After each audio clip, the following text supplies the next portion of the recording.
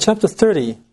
Another woe. Woe to you, rebellious sons, says the Lord, for drawing up plans, but not by me, for making alliances without my approval, only adding sin to sin. Sons implies vassalship to the Lord. So these are people who have a covenant relationship with God, but they're like rebellious vassals, or rebellious sons literally, like teenage sons, or sometimes rebel within a family. But technically, the term means a vassal relationship with the Lord, so a covenant relationship. How do they rebel? They draw up plans. They make alliances. This is more the political aspect of what's going on. Chapters 28 and 29 are more into the spiritual aspect of wickedness among the Lord's people. Here, it kind of lets you know what's going on in the political scene. For drawing up plans, but not by me. You can draw up plans, and you can make plans, and even agree on them among yourselves, but it has to be of God. It has to be with His approval. Here it is, without my approval, it says, only adding sin to sin. The first sin is to fall away from the Lord, and the second sin is to replace His will with your own will, or His plans with your own plans, or His alliances with your own alliances. All of these are substitutes or counterfeits of what's of God. They are bent on going down to Egypt. And we see that here, how the one thing becomes a substitution.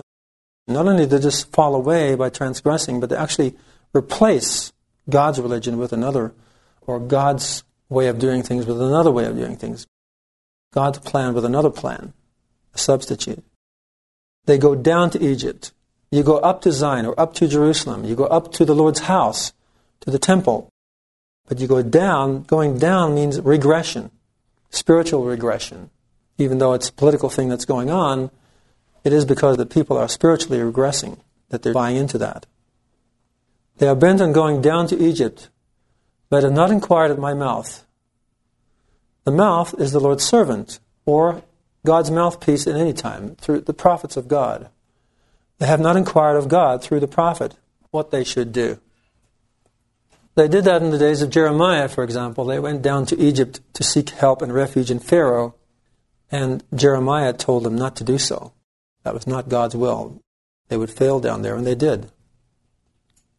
They are bent on going down to Egypt, but have not inquired at my mouth, on seeking protection in Pharaoh's forces, on taking shelter in Egypt's shadow. When the Assyrian destruction and invasion is looming, these people turn to Egypt's forces of chariots and horsemen for protection. They go to Billy Clinton and say, help us out now, Billy. They are bent on going down to Egypt, but have not inquired at my mouth, on seeking protection in Pharaoh's forces and taking shelter in Egypt's shadow. Where should they get protection from? From the Lord. He says over and over, I will protect you. Where do they get shelter from? The word shelter is used in chapter 4, verses 5 and 6 in connection with the cloud of glory that covers the Lord's people. There's this shelter and shade from the heat of the day and from the downpour and from rain, from the storm, in other words, which is the Assyrian destruction. The Lord is a shadow or shade for His people. And here we have a substitute, Pharaoh. But Pharaoh's protection shall turn to your shame, shelter in Egypt's shadow to embarrassment. So relying on the arm of flesh, on Pharaoh for protection, king of Egypt. Egypt was the only power sufficiently strong anciently to counter Assyria's military might. But relying on that will turn to embarrassment and shame. Come to naught. Because Egypt itself will be overrun by the Assyrians. In a modern rerun of that scenario, a modern Assyria will conquer the world and overrun modern Egypt also. Not Egypt in the Middle East, but the great superpower of the world as Egypt was anciently then. For all their officials at Zoan and their envoys travels to Hanes, the political capital, Zoan, as we saw in chapter 19, and traveling back and forth from Washington, D.C. or wherever. They shall be utterly disgusted with a people who will avail them nothing. They shall be of no help or benefit but a humiliation and disgrace. So relying on the Egyptians is not going to help. You can send all the embassies you want to Washington or anywhere, but relying upon the Egyptians will not help. It's the arm of flesh. It's not God's way. That's not the kind of protection that He provides in that day. Protection comes through keeping covenant with God and the protection clause in His covenant with His people, that He will help and deliver them as a result of their keeping covenant with Him. There's no other way. Verse 6, an oracle concerning the beasts of Negev. Through a land of hardship and vicissitude, of lions and the roaring king of beasts, of vipers and the fiery flying serpent, they carry their wealth on the backs of young asses, their riches on the humps of camels, to a people who cannot profit them. Egypt's help shall be futile and vain, therefore I refer to her as an idle boast.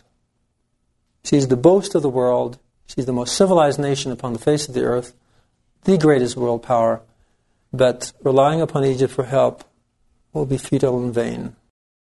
People will come from all over, in modern vehicles, no doubt, the equivalent of the asses and camels, and carrying whatever they have accumulated in life, seeking refuge here, when that day of judgment looms imminent. And yet it's an oppressive land, a land of hardship and vicissitude, of lions and the roaring king of beasts, of vipers and the fiery flying serpents. I wonder if these things couldn't refer to modern modes of transportation, like airplanes, semis, and modern vehicles. All through the book of Isaiah, the animals are used in an allegorical sense to describe people in other allegorical ways. Verse 8, go now and write on tablets concerning them, or on tables. There's that word tables or tablets again. It's the same word as we saw in chapter 28. Go and write on tablets concerning them, recorded in a book for the last day, as a testimony forever. And this goes back to what we read in chapter 29, where their voice speaks out of the ground from the dust, like that of a medium, and it's the words of the sealed book.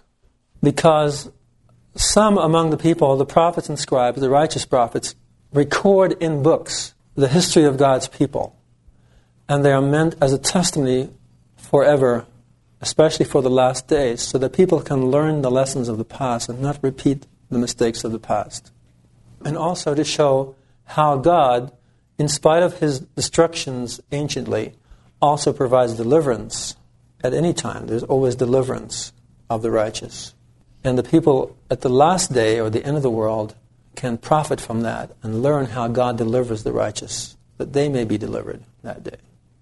And those ancient lessons of history are not only lessons, but also actually types of things to come. History can repeat itself, both for good or for evil. And also it's God's way to record things. In any generation, records should be kept, especially of God's dealings with His people as a whole or with individuals, because we should build upon the past. We should build upon what we learned, build upon how God's people have progressed. From how they've regressed, of that we should take notice, so we don't repeat their mistakes. Verse 9, they are a rebellious people, sons who break faith, children unwilling to obey the law of the Lord. Again, that covenant idea, they have a covenant relationship, but they disobey the law of the covenant. It goes right back to chapter 1. If you're willing and obey, you shall eat the good of the land. If you're unwilling and disobey, you shall be eaten by the sword. Who say to the seers, verse 10, see not, and to those with visions, predict not what is right for us, flatter us, foresee a farce. So they're again into deception, into lies, into unreality. They don't want the seers to see reality, to see truth, to see that they must repent in order to be accepted of God, in order to be blessed, in order to be saved in that day. They want to go living on in their unreality, flatter us, foresee a farce. Just say, all is well in Zion, we're just fine, we're the good guys. They say, get out of the way, move aside, they say to the prophets and the seers. Cease confronting us with the Holy One of Israel. Meaning that the Lord is going to provide seers and visionaries. There are going to be those who will be seers and visionaries who will be seeing things, but they're going to be persecuted. Just like they stoned the prophets anciently. So they tell them to get out of it, get out of their road, get out of their path. Cease confronting us with the Holy One of Israel. The fact that they are confronting means the Lord is sending prophets to them to call them to repentance. Holding up the Holy One of Israel as an example or model of holiness that they should follow. Verse 12, therefore, thus says the Holy One of Israel, because you have rejected this word and rely on manipulation and double dealing, and on them are dependent. This iniquity will be to you as a perilous breach exposed in a high wall which suddenly and unexpectedly collapses. It shall shatter with a crash like an earthenware vessel ruthlessly smashed, among whose fragments shall not be found a shard with which to scoop lit embers from a fireplace or dip water from a tank. Their rejection of this word, meaning the word of God, just like it says in chapter 28, verse 14, therefore hear the word of the Lord, you scoffers who preside over this people. The Lord's mouth is speaking, or the Lord's servant is speaking, or his voice is speaking, and they reject him. In rejecting him, they reject the word of God, because he's the one through whom the Lord is giving his word. And rely on manipulation and double dealing, which is the order of the day, and on them are dependent. That's their lifestyle, that has become their source of sustenance. This iniquity will be to you as a perilous breach exposed in a high wall. A high wall is intended as a protection. And when the wall collapses, there's no protection. It suddenly and unexpectedly collapses. When, in the day of judgment, it shall shatter with a crash like an earthenware vessel ruthlessly smashed. The wall can be several things. It first of all implies human institutions, as we saw in chapter 2, where the Lord's day of judgment comes against a series of geophysical objects, and I think tall towers and reinforced walls are spoken of there. Chapter 2, verse 15, which is cross-referenced. First of all, implies human institutions, but could also be things like Wall Street. Wall Street could suddenly come crashing down and never pick up again. Or anything else that exemplifies human institutions, human society, the social economic structure of the society, the political structure. Something collapses unexpectedly and suddenly, overnight. And the results of that crash are so bad that the masses of people are reduced to a state of deprivation, to where not one shard will be able to scoop lit embers from a fireplace or dip water from a tank, as if they're relying on such extreme methods to sustain themselves. You don't usually take a pot shard to dip water from a tank. Usually you take a cup or a vessel or a large vessel, or you turn on the tap. But this implies a situation of almost destitution. When that crash happens, people will be in that destitute condition at that time. Verse 15, for thus says my Lord Jehovah, the Holy One of Israel, by a calm response triumph, with quiet confidence gain the victory, but you would have none of it. That is, when the Assyrian threat looms, instead of turning to Pharaoh and rejecting God's word, be quiet, be still and know that I am, the Lord says. By a calm response triumph, with quiet confidence gain the victory. He prophesied that a remnant of Ephraim in chapter 28 would repulse the Assyrian attack at the gates. But these people act as if they'd have none of that. They don't want to do it the Lord's way.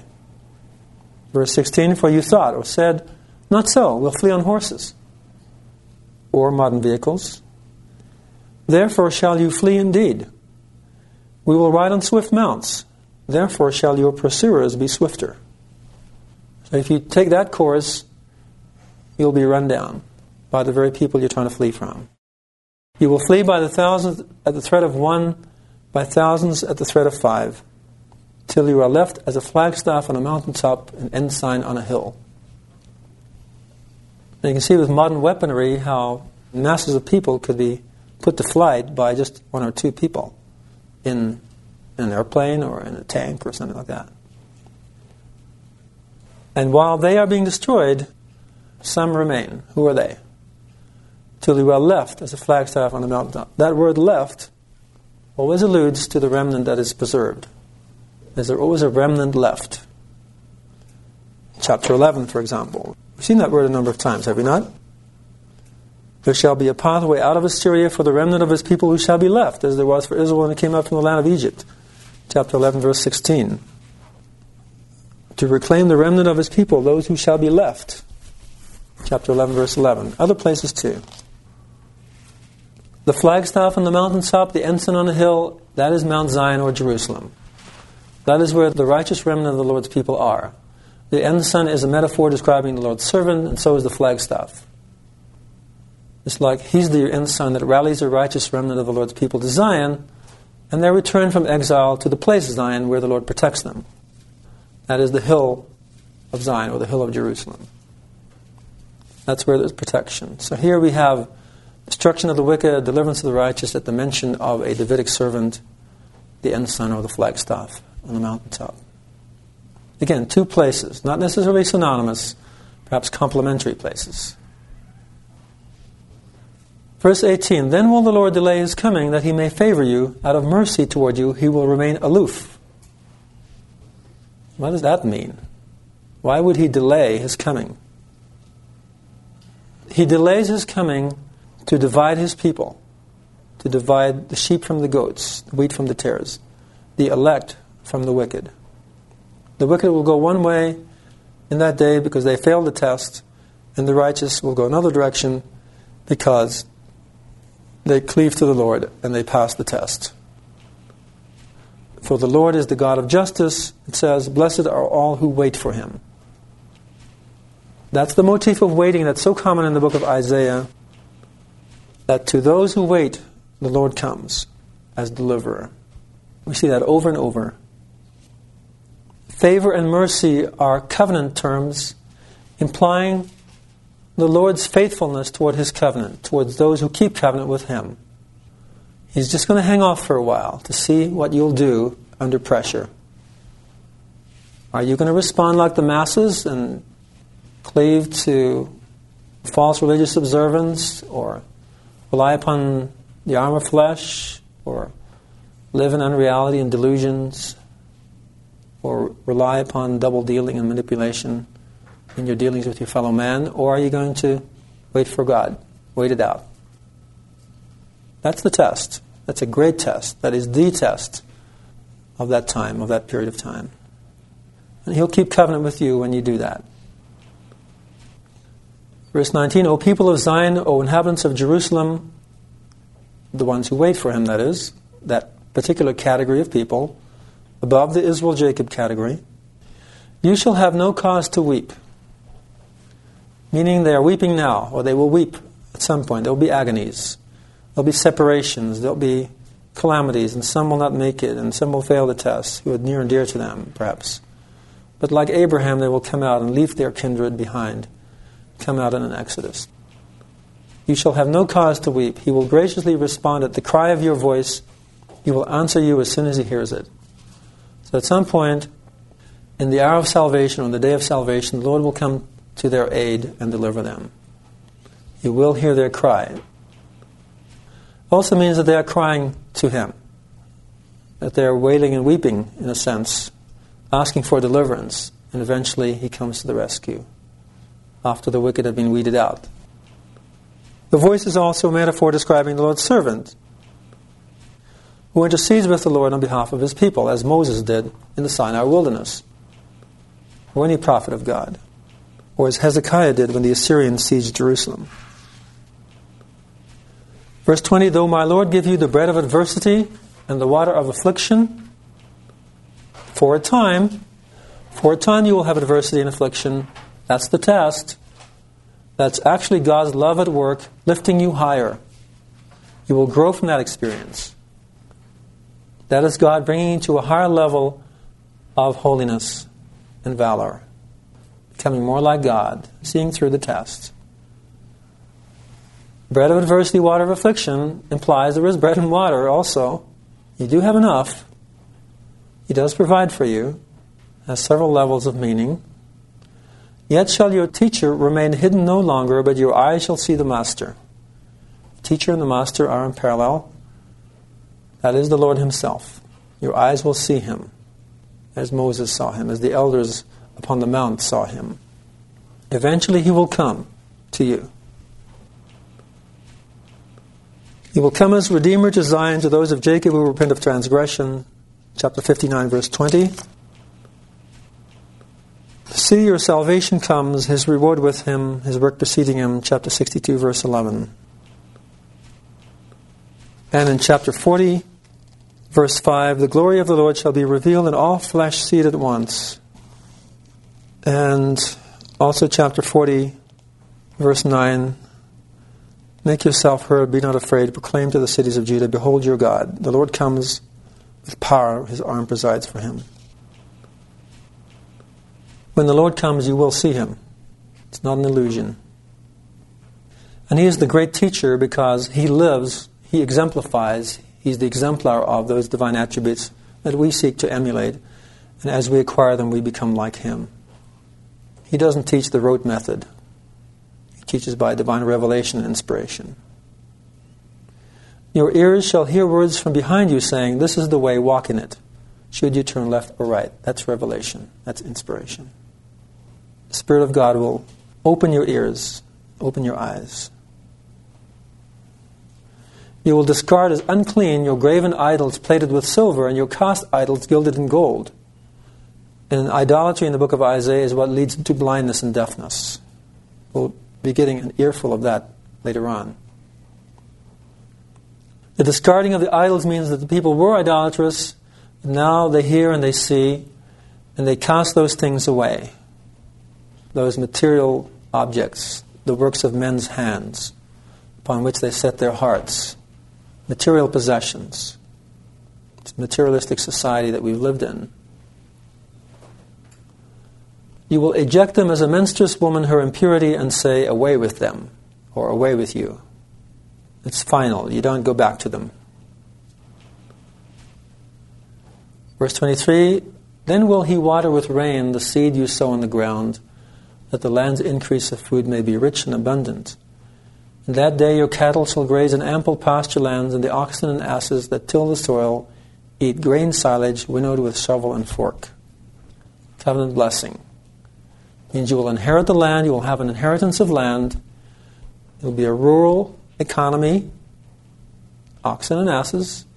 It doesn't say you eat them, but they are around, they till the soil for you. And they themselves eat grain silage, which is the ultimate cattle fodder, winnowed with shovel and fork. So they themselves are also well cared for. Covenant blessing. He sends the rain, and the land gives its increase.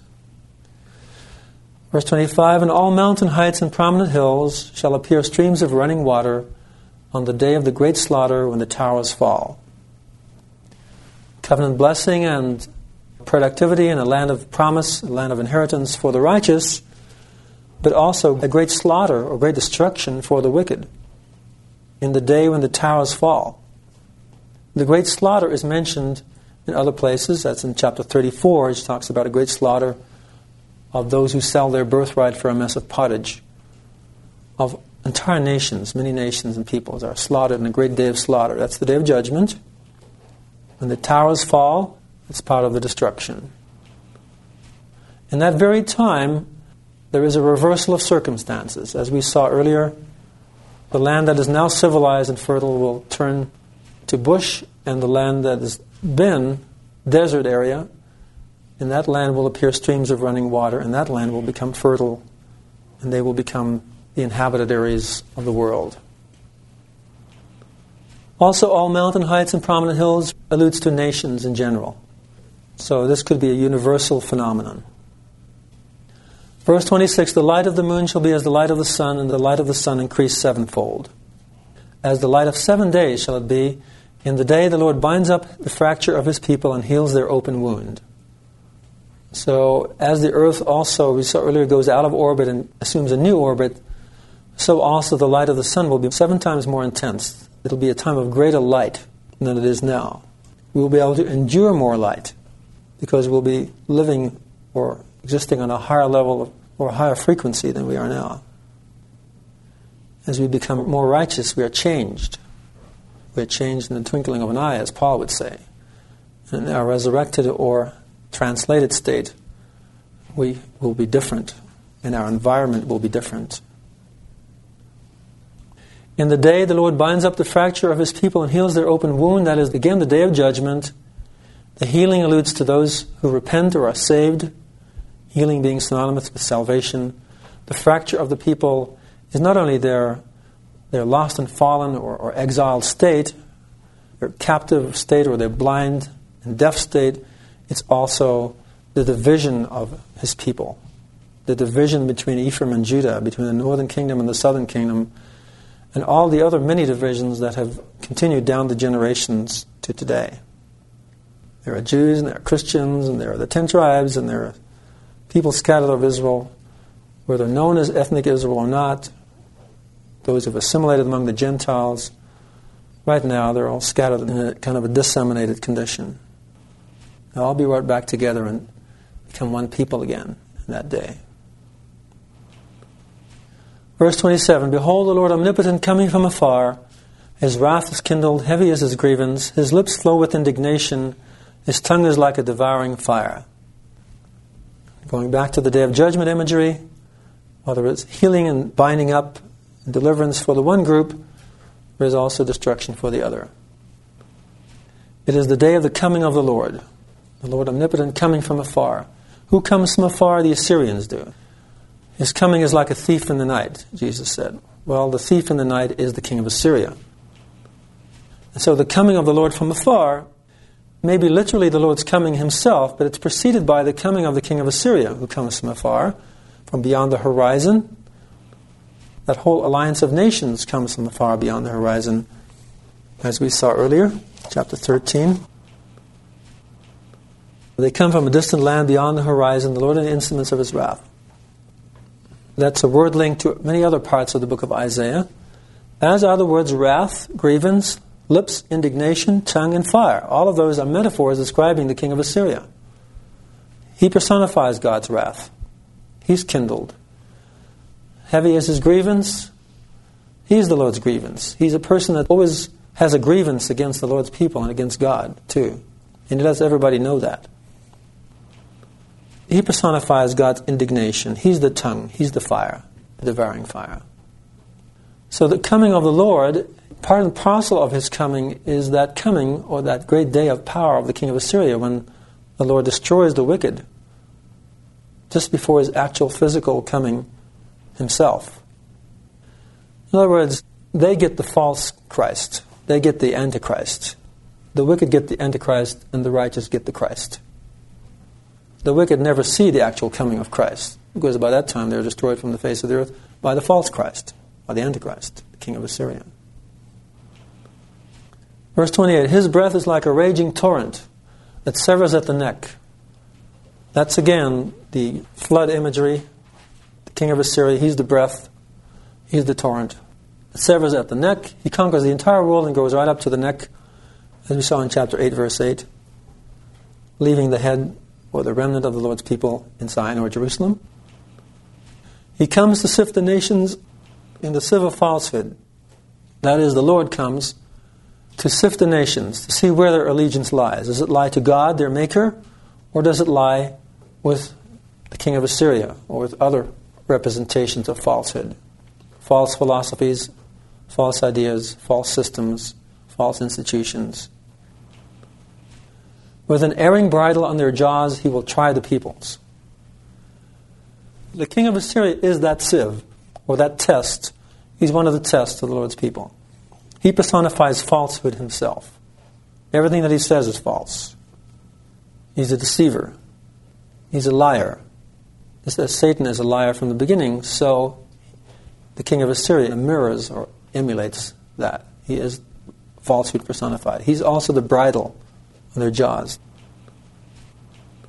The king of Assyria, in the first part of the book of Isaiah, provides a great test of the Lord's people. Will they buy into his false peace? Will they believe that?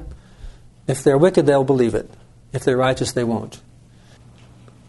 In the middle part of the book of Isaiah, the great test of the Lord's people are the idolaters and the idolatry, the worship of the works of men's hands. In the last part of the book of Isaiah, the test are the false brethren, political and religious. In this first part of the book, this test keeps reiterating itself. The king of Assyria's test of the Lord's people. Verse 29, But for you, that is for the righteous, there shall be singing as on the night when a festival commences, and rejoicing of heart as when men march with flutes and drums and lyres on their way to the mountain of the Lord, to the rock of Israel. So again we have that dichotomy of the king of Assyria coming upon the wicked like a raging torrent, destroying them. But for the righteous, there is an exodus. And that exodus resembles the pilgrimage to Zion anciently. When they went anciently to Jerusalem up to the temple, they didn't just walk all by themselves. Some people walked by themselves. They all went in as a village, in droves, in companies. And they didn't just walk with their heads down, eyes looking on the ground. They were happy. It was a joyful occasion, and the musicians played music to which they marched, and they danced. So will be that exodus of the Lord's people from captivity and from dispersion, from scattering around the world back to Zion in that day under the protection of the Lord's cloud of glory. It will be a joyous occasion. It will be like a pilgrimage to Zion anciently. And it will be a pilgrimage this time also. On their way to the mountain of the Lord, to the rock of Israel. The rock provides protection. The rock is steadfast. The mountain also implies the nation of the Lord. And in chapter 2, we saw people of all nations coming to Zion in the latter days, where the Lord provides that protection and where the law and word of the Lord go forth. The pilgrimages anciently to Zion included temple worship at that time, and offerings at the temple, and instruction that they received from the prophets and the priests. People came to be taught, and so it will be again. Verse 30, the Lord will cause his voice to resound. This is again upon the wicked. We'll go back and forth here, indicating the dichotomy between the righteous and the wicked. One scenario for the righteous, one scenario for the wicked. The Lord will cause his voice to resound and make visible his arm, descending in furious rage, with flashes of devouring fire and explosive discharges and pounding hail. That's the unfriendly scenario. The hail and the devouring fire is judgment imagery, the day of judgment. The fire is the king of Assyria himself, who causes that hail of fire and brimstone. He's also the rage. The arm alludes to the Lord's servant here, and possibly the voice does also. Or it could be a twofold scenario. The Lord will cause his voice to resound as he did on Mount Sinai, when the people of Israel ran away from the mount and were afraid to come near.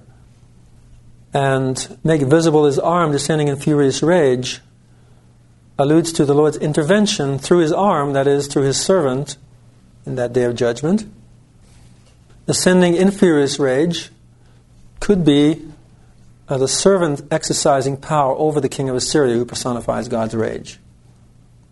That is on the metaphorical or allegorical level, if you read that. Flashes of devouring fire and explosive discharges and pounding hail, that is the king of Assyria's destruction of the wicked. At the voice of the Lord, the Assyrians will be terror-stricken, they who used to strike with the rod. Through the servant's agency, as the Assyrians did to others, so will be done to the Assyrians themselves. As they destroyed others in flashes of devouring fire and explosive discharges and pounding hail, so they themselves will be destroyed. At the voice of the Lord, the Assyrians will be terror-stricken, they who used to strike with the rod. The rod was the king of Assyria, exercising authority over God's people, as the Egyptians exercised authority over them. At the voice of the Lord, that is, through the agency of the Lord's servant, when he utters his voice, like Moses spoke and the plagues came upon the Egyptians, or as Moses stretched forth his staff, then the Israelites won the battle against the Canaanites. So it is here in verse 32, at every sweep of the staff of authority, when the Lord lowers it upon them, they will be fought in mortal combat. The armies of Israel in that day, through the agency of the Lord's servant, who will fulfill the role of Moses at that time, will have power over the Assyrians to destroy the Assyrians. So there are several levels in which we can read this verse. First of all, alluding to the Assyrian destruction, and then they themselves being destroyed at the time when the Lord's servant leads the armies of Israel against the Assyrians. For Tophet has been prepared of old, a hearth indeed made ready for rulers. Broad and deep is its fire pit and ample its pyre. The Lord's breath burns within it like a river of lava. The Lord's breath is the king of Assyria, and the river too is the king of Assyria. It's one of his names, sea and river, and he burns in hell, in other words. Tophet is a symbol of hell, or the underworld. It was anciently a place where they sacrificed children to the god Moloch and threw them into the fire as a sacrifice to that false god. And so here, the king of Assyria meets that fate, but perhaps more on an eternal level than a temporal level. In this chapter, the Assyrians are fought to the death in mortal combat, as it says in verse 32.